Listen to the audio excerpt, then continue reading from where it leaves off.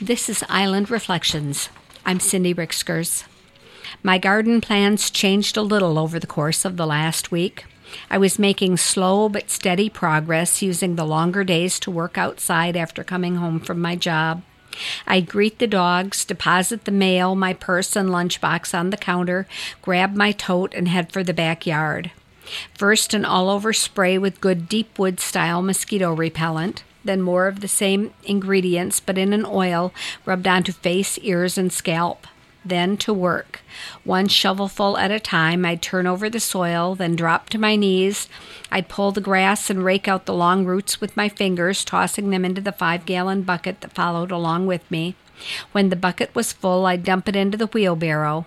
When the wheelbarrow was full, after 2 or 3 bucket loads, I'd wheel it to the front of the property where I'm slowly building a woodland garden among the trees near the road. At this time, it looks like mounds of windfall branches, grass clippings, leaves, and weeds, plus the rotting boards from my old shed hidden in the low areas. But eventually, it will be lovely, finely smoothed out, covered with wood chips, and planted with spring-flowering bulbs. Then I'll have to find another place to dump my yard waste. On the way back down the driveway, I stop near the garden shed and dismantle a bale of straw. I found I cannot lift a whole wet bale, and the tires of the wheelbarrow won't support that weight either. So 1/2 bale at a time, I bring straw to the garden to mulch around the plants and the paths between the rows.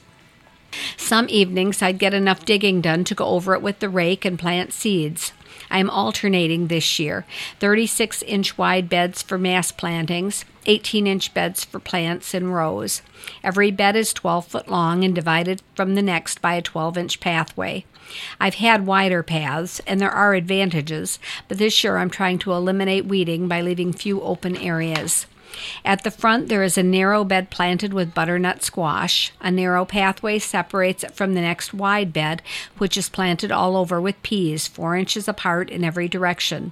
I accomplished that by laying my muffin tin into the freshly raked soil and pressing it down to leave an impression. I repeated that all the way through the 36-inch by 12-foot bed. I then dropped a pea seed into every other depression all the way across the surface. I did the same thing near the back of the garden in the bed for beans. Bush beans, planted in muffin tin spacing, take up the first third of the bed. Pole beans, planted against the back to grow up the fence and around a teepee there, take up the back third. Radishes are scattered in the sheltered space inside the teepee. Cucumbers and marigolds take up the rest of the bed. A narrow bed against what will be the back wall of the garden has zucchini and 2 other types of summer squash.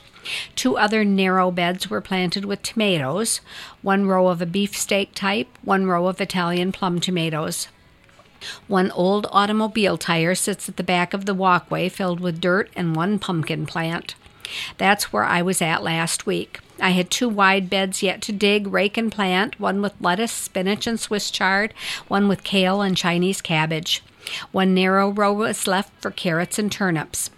More than half of my pile of straw still had to be moved and arranged around the garden to keep the weeds out.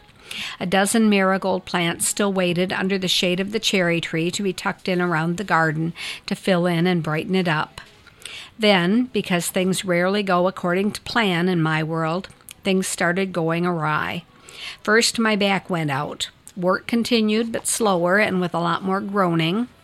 Then one night, exhausted from digging and raking and hauling and distracted by ripe strawberries on my vines, I left my garden tote outside. That night it rained, hard.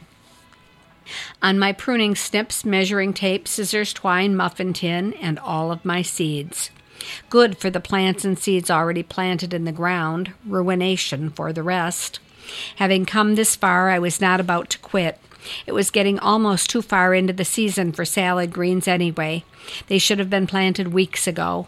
It was getting too late for most seeds, in fact, with our short growing season up here in northern Michigan.